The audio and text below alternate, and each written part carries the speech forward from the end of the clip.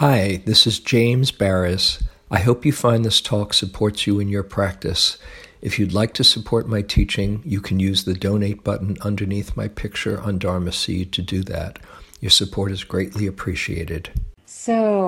And things are intense globally right now, as we're all well aware, and there's an impact on our systems, physiologically as well as psychologically. We're on alert right now, all of us, for our health, for our finances. We're concerned about racial justice. We're concerned about the state of our country. We're concerned for the earth.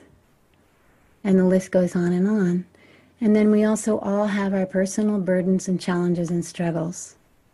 So at this time, more than ever, we are going to be showing the signs of stress. There's more cortisol, the stress hormone in our systems. We're more fragile, more easily reactive. We're dealing with isolation, which increases stress. It's a challenging time. And so we need resilience. Resilience is defined as the ability to recover from difficulties. And the American Psychological Association defines resilience as the process of adapting well in the face of adversity, trauma, tragedy, threats, or significant stress. So resilience is a real thing and we really need it. I was scheduled to give this talk 3 weeks ago and I had to cancel at the last minute. And the reason that I had to cancel is that a young person, a young 18-year-old boy in my family died unexpectedly. And it's been a subsequent to that, it's been an incredibly challenging time for my partner and me and our family.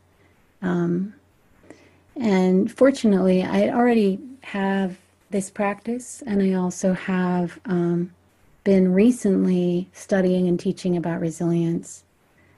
And it was just really great. There's this Buddhist phrase, dig your well before your house is on fire. And I was really fortunate to have dug a little bit of the resilience well in my own life over time, but also most recently teaching about resilience. And all the practices that I'm going to bring to you tonight, I've been using quite urgently in my own life. So in cognitive science, a synonym for resilience is the term self-regulation, which refers to the ability to healthfully manage distress. Healthfully manage distress. We all have ways we manage distress. And in fact, the Buddha teaches about this in the simile of the two arrows. He says, we all have pain. It's the first noble truth. Suffering exists. We all have loss. We all experience impermanence. We all experience stress and suffering and challenge. That just comes with the territory of being a living being. So we could call that the pain of like an arrow being shot in our arm.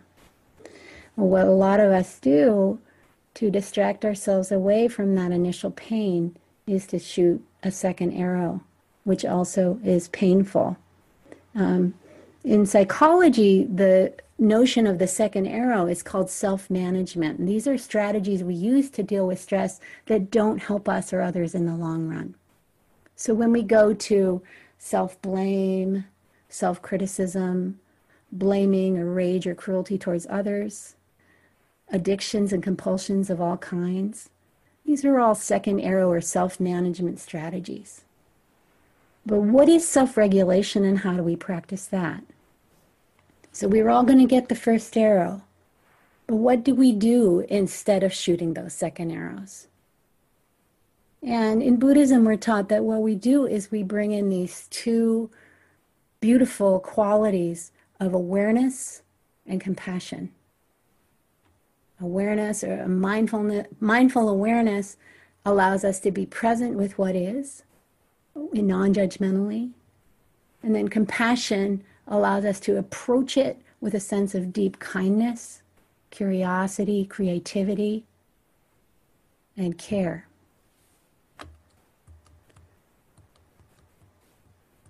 So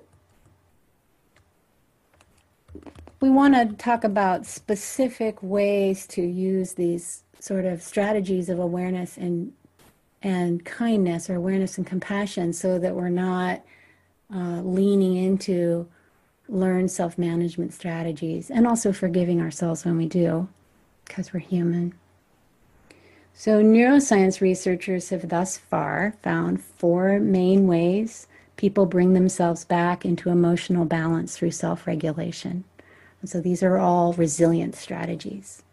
And I'll just name them and then we'll go into them more deeply. So the first is identifying what we're feeling, or naming emotions. That's it. The second one is thinking about a situation in a different way, or reframing. The third one is the real or imagined presence of a person or being whom we feel cares about us. We could call that accompaniment. And then the fourth one is thinking about or doing something skillful instead of what's bothering us, which we call redirecting. All 4 of these practices, which have been studied and verified in neuroscience, show up very concretely in Buddhist practice. The Buddha was a scientist, observing what was happening and what actions and responses lead to greatest well-being. We'll spend the rest of our time together with these 4 strategies. And I'll be leading 2 practices as we go along tonight. And both of these practices come from the Mindful Self-Compassion curriculum, which is based on Buddhist teachings and developed by Kristen Neff and Christopher Germer. And I recently received my, tap on the head from them to be a teacher in their tradition, and co-taught a mindful self-compassion class with Jane Baraz, who's here tonight, and that was so wonderful. So the first of these 4 strategies, as I mentioned, is identifying our emotions. And the Buddha teaches this as an important aspect of the 4 foundations of mindfulness. It's in the 3rd foundation where we're talking about consciousness. So from our place of the attention of the aware or the observing mind, we can see everything external that comes in through the 5 senses. And then internally, we experience thoughts and emotions. And so bringing awareness to the thoughts and emotions is a really critical practice for learning that sense of subject and object that allows us some distance and some peace. But what we're talking about here is very specifically finding in the moment what our emotional state is and naming it, giving it a name. And if you have doubts that talking about feelings will help you, you're definitely not alone. Most people think that naming emotions is a huge waste of time. We're acculturated that way. But research shows that people don't think that it makes things better to name what's happening emotionally, even though the effectiveness of this approach can be seen with fMRI, with brain scanning machines. So it's proven, so we just kind of have to move past our conditioning about feeling that naming emotions won't help us deepen in resilience, because it will. And that conditioning may be about learning to cope by paying no attention to our bodies. And so the naming of feelings is unfamiliar and uncomfortable. Mindfulness requires us to begin paying attention to our bodies, and that's a good thing, even though it's hard at times. So the experience of naming what's happening not only works to calm us down, but when it's done warmly, it strengthens the prefrontal cortex's connections and ability to come online to support our stressed limbic system. So when we're distressed, it's the limbic system that's activated, and in particular, the amygdala. So if this is a hand model of the brain some of you have seen before, and this is the fingers are the prefrontal cortex, and this is the amygdala inside, it becomes distressed. And we can learn to hold our distress in warmth and kindness. And when we do that, we're bringing the prefrontal cortex on board. So when we name our emotions, we want to do it not clinically and definitely not critically, but actually warmly, so that we're strengthening those connections between particularly the right prefrontal cortex and the amygdala in the limbic brain.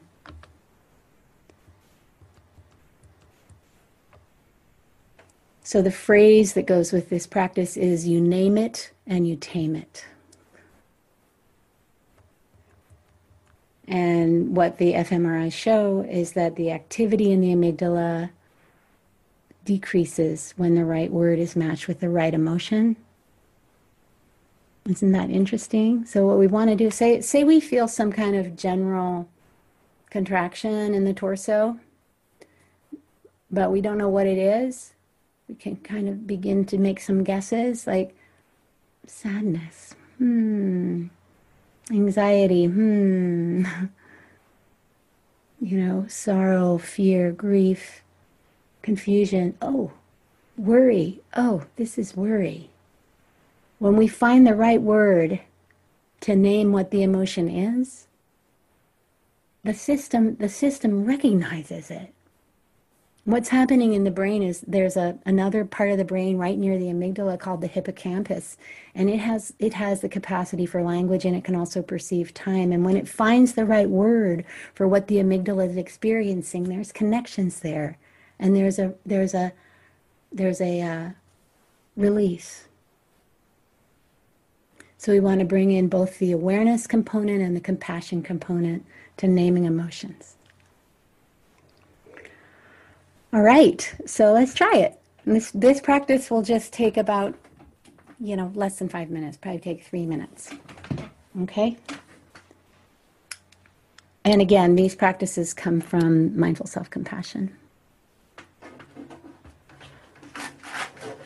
So we're going to do this one in a meditative way, but once you get used to it, you can use it on the spot in daily life. Oh, what am I feeling? Oh, wow, this is excitement. This is what excitement feels like, or whatever it is. Okay, so make sure you're in a comfortable position. And close your eyes and maybe take a relaxing breath or two. And if you like, you can bring a hand to the heart and offer yourself supportive touch.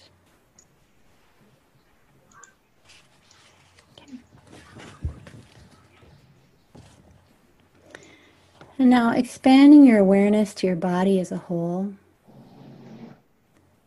And in your mind's eye, sweeping your body from head to toe. Stopping where you can sense a little tension or discomfort. Or maybe there's a sense of opening or ease. What are you noticing? Just feel what's feelable in your body right now.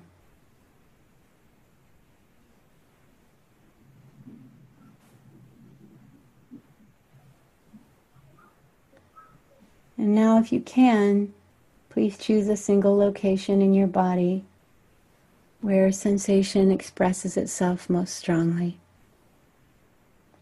Perhaps a familiar place or a new place. Could be sensations in your neck, your stomach, your heart, shoulders or jaw, just seeing what's there. In your mind, inclining gently toward that spot.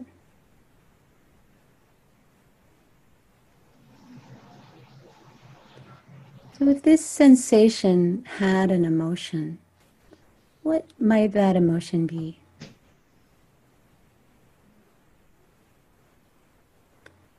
Worry or sadness.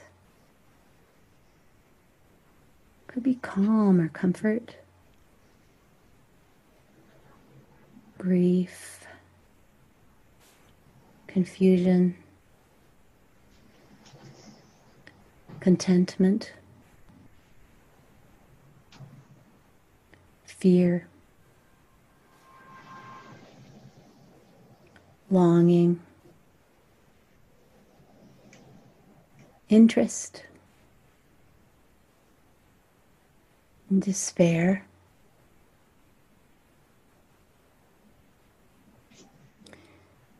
If you're unaware of what, or unsure of what emotion you're feeling, that's okay. Simply experiencing the emotion is enough, or the sensation. And if you're having many emotions, see if you can name the strongest emotion associated with the sensation. And finally, repeating the name of the emotion to yourself in a tender, understanding voice, as if you were validating for a friend what they were feeling. Oh, that's longing. Oh, that's grief.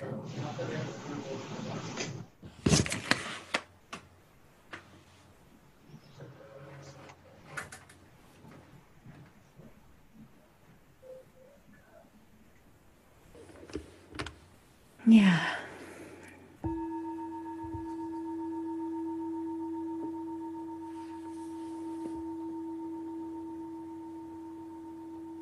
Yeah. Bringing some awareness to emotions, naming emotions as a practice for resilience.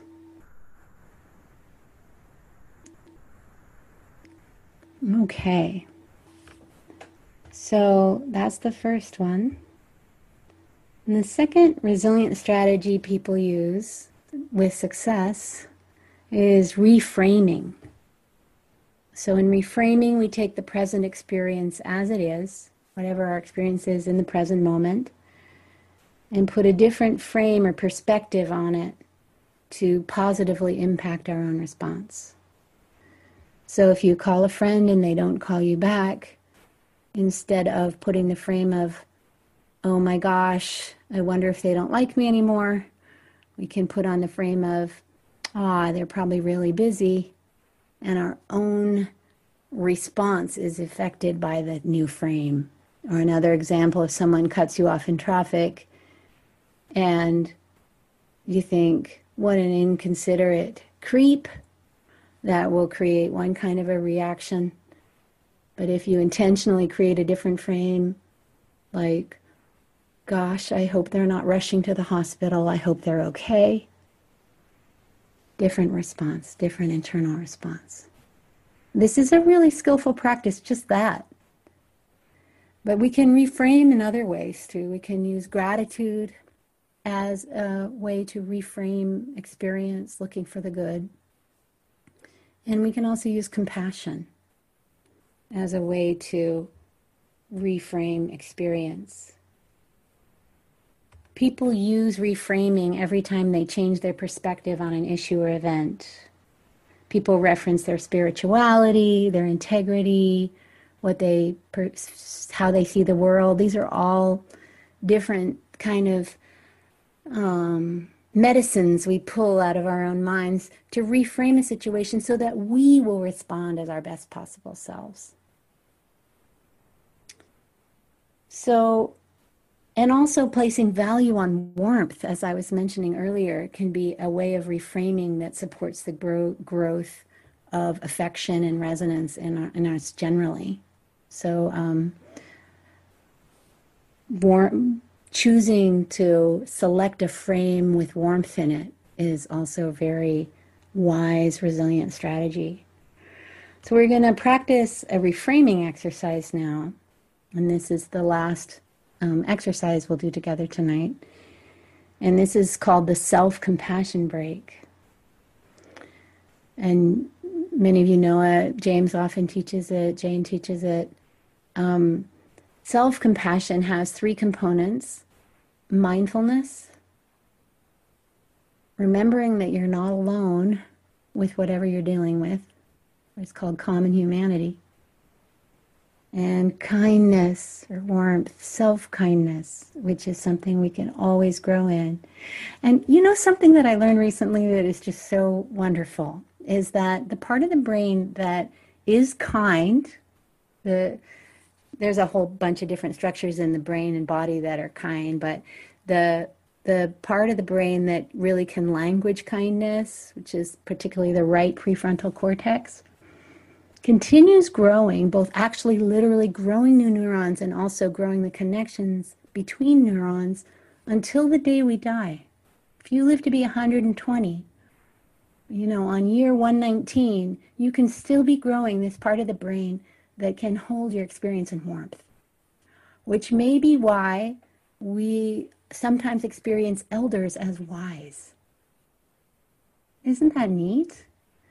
And the Buddha, I'll say more about this in a minute, but the Buddha was really into the whole idea of warmth also. But we're talking about reframing. So mindfulness and common humanity and self-kindness are the three components. And like the last practice we did, once you get used to this, it can be done quickly. Really, the trick with all of these practices, whether it's mindfulness or loving kindness or any of these practices that we do together, the trick is just remembering we have them available to us. The power of the sticky note on the dashboard or on the bathroom mirror. Self-compassion breaks available to you, and it really can make a difference. So I will lead, again, I'm going to lead us through it briefly and meditatively, but know that it could be a quick process right in the moment. Okay. So one last time. Close your eyes, partially or fully.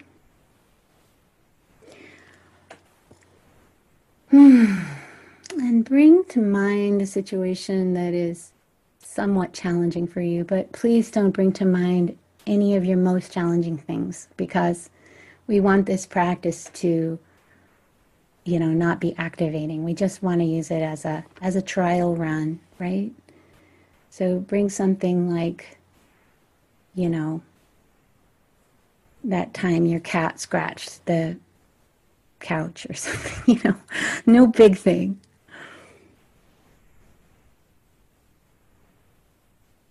So allow yourself to see, hear, and feel your way into that challenge.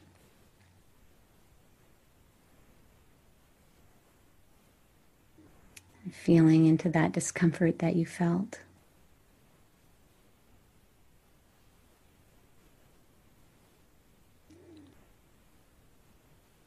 And then say to yourself, slowly and clearly, oh, this is a moment of suffering.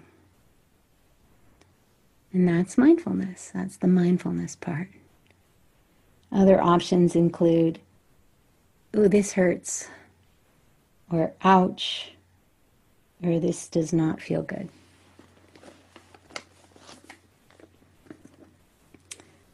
Next, say to yourself, again, slowly and clearly, suffering is a part of living. That's common humanity. Other options include, I'm not alone, or me too, or others in my community would feel a lot like me in this situation. And now put your hands over your heart or wherever it feels supportive, feeling the warmth of your hands, and say to yourself, may I be kind to myself.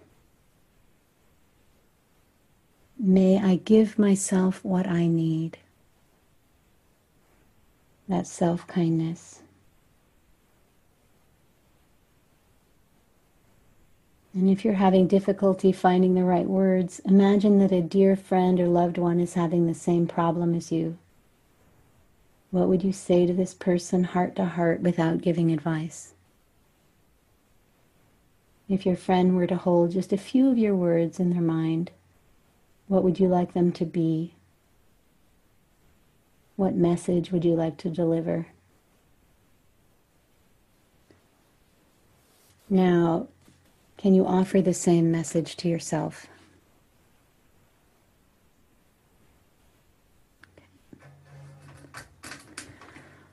And slowly open your eyes.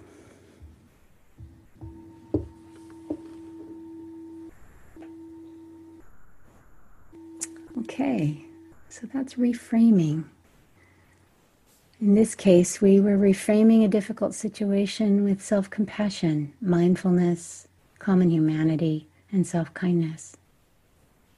And this reframe, this bringing in of warmth and compassion, is foundational to resilience.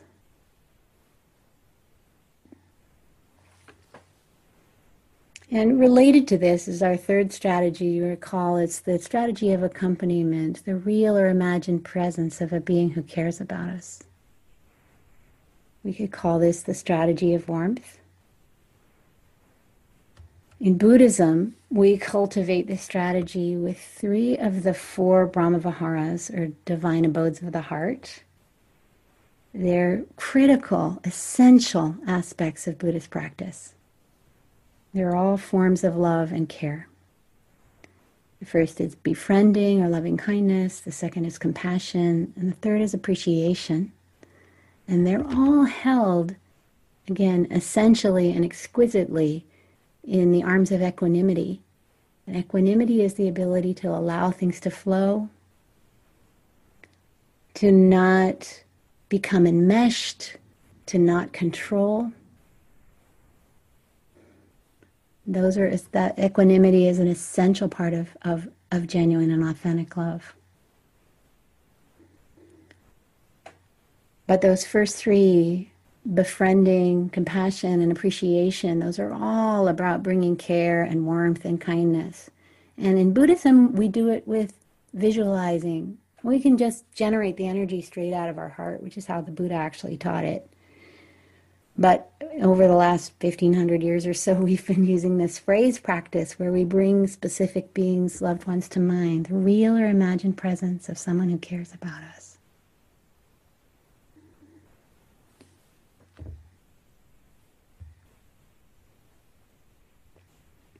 This is a quote from neuroscience educator Sarah Payton. Emotional warmth is the experience of being met or meeting others with affection and welcome. It feels like a gentle heat in our heart, spreading inside our chest and abdomen. It comes with relaxation and comfort. It brings us a sense of belonging. Where does it come from? From a feeling of being cared for, nourished, and nurtured. We experience warmth, and we know we matter.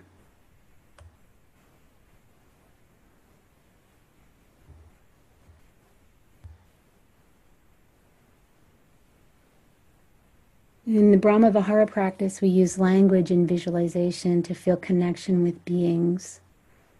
And that's what calms our system. We feel the connection and we offer this sense of warmth out. But in the end, we find that it's not, and we begin with where it's easiest, with loved ones or sometimes with the self. We begin where it's easiest, and then ultimately we find that it's not even about the object. It's not even about the particular being. It's an energy that cradles everything, the great ocean of compassion, including us, so that we can live through the loss and the challenge and be held and cradled and loved throughout.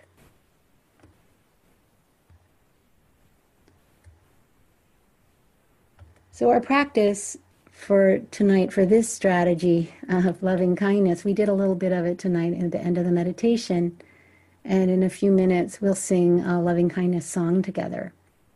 But before we do that, I'm going to take us to the 4th of these 4 recently named successful strategies for resilience by neuroscientists, and that is redirecting. So we've done naming emotions, reframing, and bringing in warmth.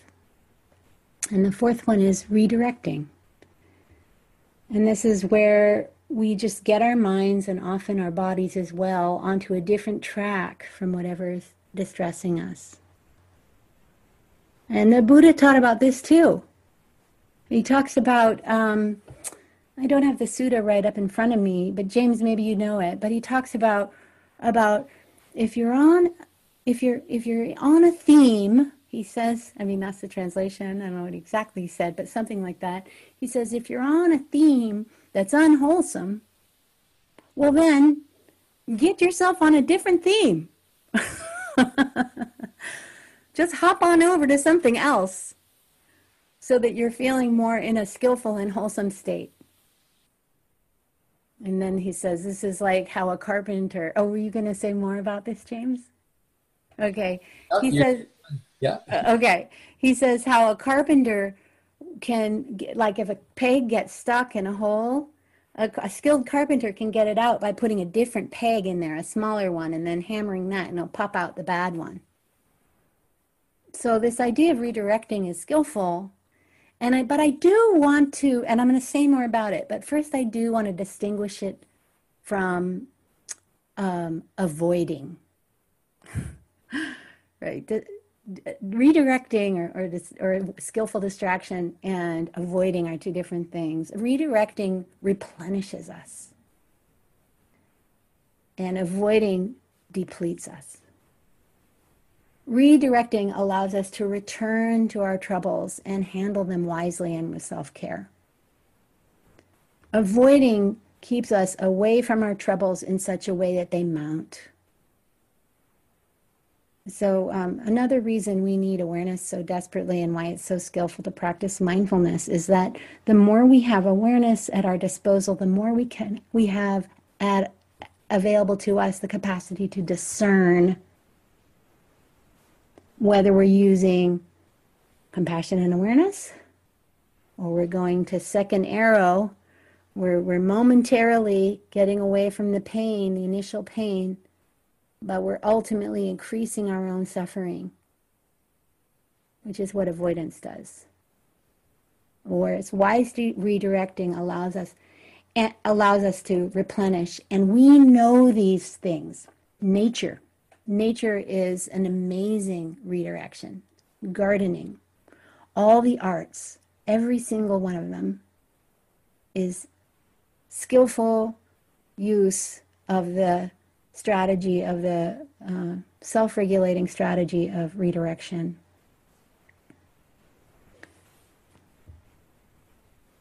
Exercise, unless we go overboard and use it compulsively.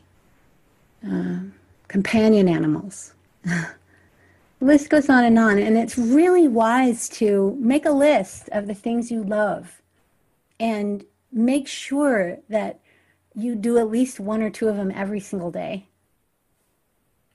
Because remember, I was remembering that phrase, dig your well before your house is on fire. If you already have a habit of walking in nature, or making clay pots, or whatever it is you love, meditating, sitting on the back porch looking at the birds. If you already have that habit, then when distress arises, which it will because that's part of the deal here, when distress arises, you'll have that already available to you, automated in your habits.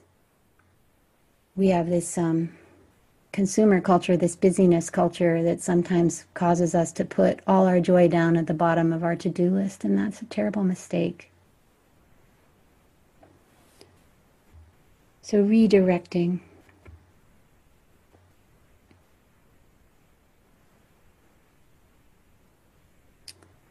Okay. So one of the things I do all the time since I was a baby to redirect is I sing. And I would sing even if there were no neuroscience about it, just like many of us would meditate even if there was no neuroscience information about mindfulness. It's so cool that there is, because it's so validating.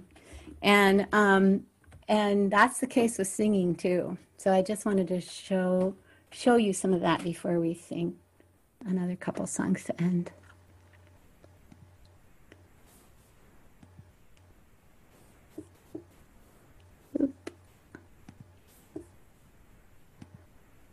So yeah, I grew up in a musical family. My mom's a singer too. And I remember when I was a kid, just really little, like 3, 4 years old. And my mother, there were 5 kids in our family, and my mother would sing us all to sleep with lullabies. I remember somehow being cognizant that something extraordinary was going on. Somehow I just knew it with the singing. And there was. There was something extraordinary going on. And you know, James in his Awakening Joy course, he always sings at the end of every class. Because he knows too.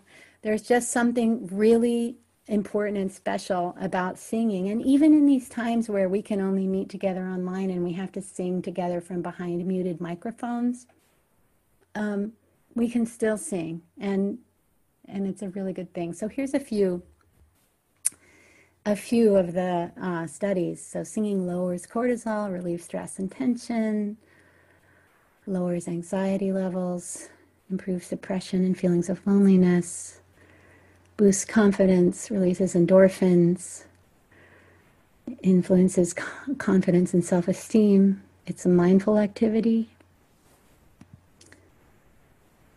It improves social bonding and social cohesion. It's an excellent icebreaker.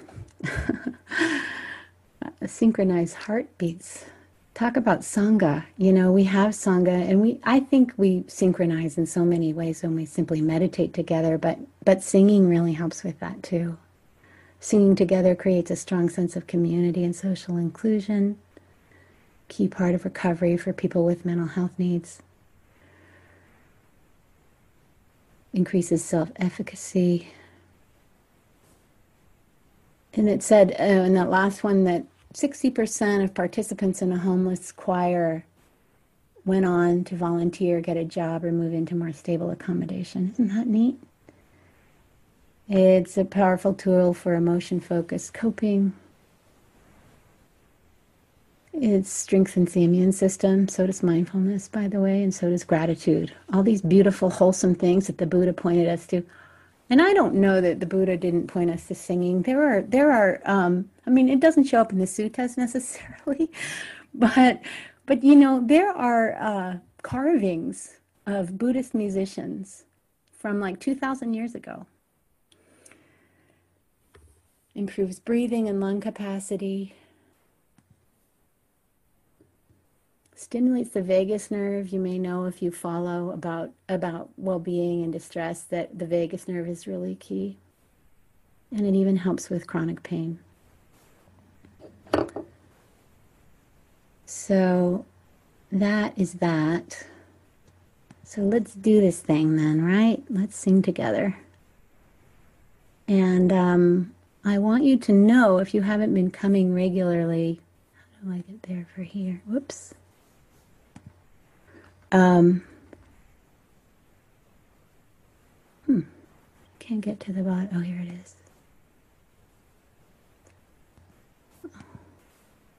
Well, I hope you can see those words. I'm sorry they're not at their largest. Maybe that will help. Okay. I sing, James has invited me to sing regularly with you here. And so if you want to sing, we sing here. And also, I have a Tuesday night drop-in sit and sing Sangha you're always invited to. The link is on my website. It's from 7 to 8:30 a.m. Pacific time on Tuesday nights. So we just meditate and sing. That's all we do. Okay, so the 4 strategies we talked about tonight were naming emotions, reframing, warmth, which we practice in Buddhism with the Brahma Viharas, and redirecting, or wise distraction. So for warmth and redirecting, we're going to sing May We. Now this is just the long form traditional Buddhist phrases for loving kindness put to music.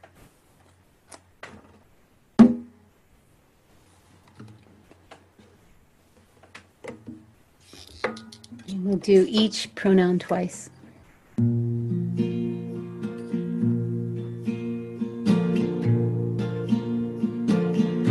May I be safe and protected from inner and outer harm. May I be truly happy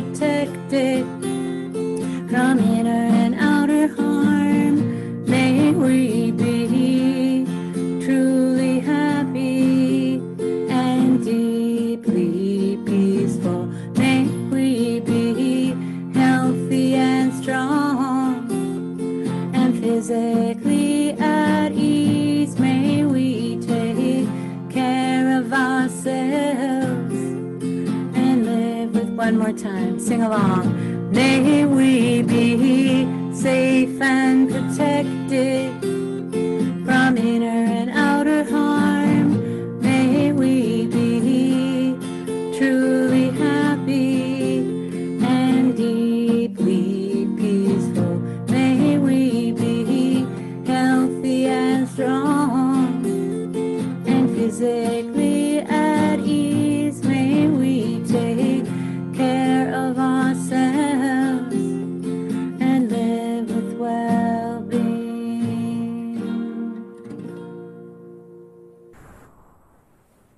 All right, and we'll just do this last song. Oops, there we go. Dedication and merit. So the Buddhist understanding is that when we come together in gatherings like this, we generate good energy. And it's in all our cells, and it's connecting us to each other, and it's in the rooms we're in. And we take this energy and with the generosity of our hearts and spirits offer it out for the benefit of all beings everywhere. This song is the Pure Land Buddhist tradition version of the Dedication and Merit, translated and put to music by the abbot of the Berkeley Buddhist Monastery, which is where this sangha meets when we can, live. Hasn't been for months now. Reverend Hung Shur.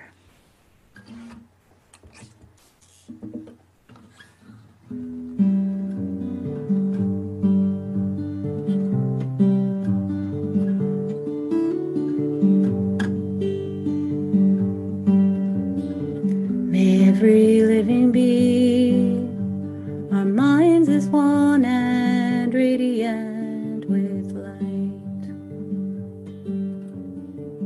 Share the fruits of peace with hearts of goodness, luminous and bright.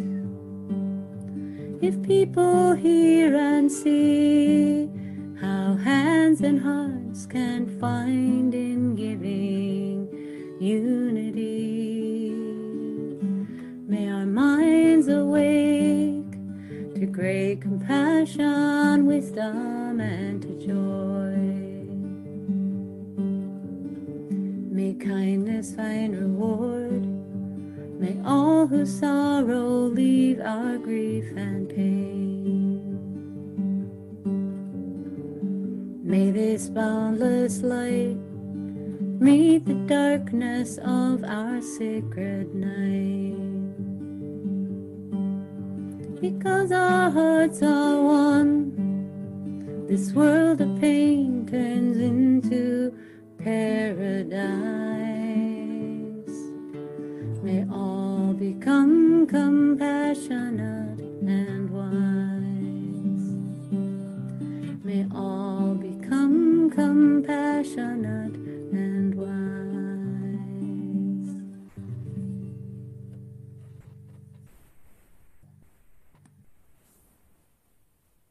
All right. Thank you for your kind attention. Thank you, James, for inviting me to do this talk.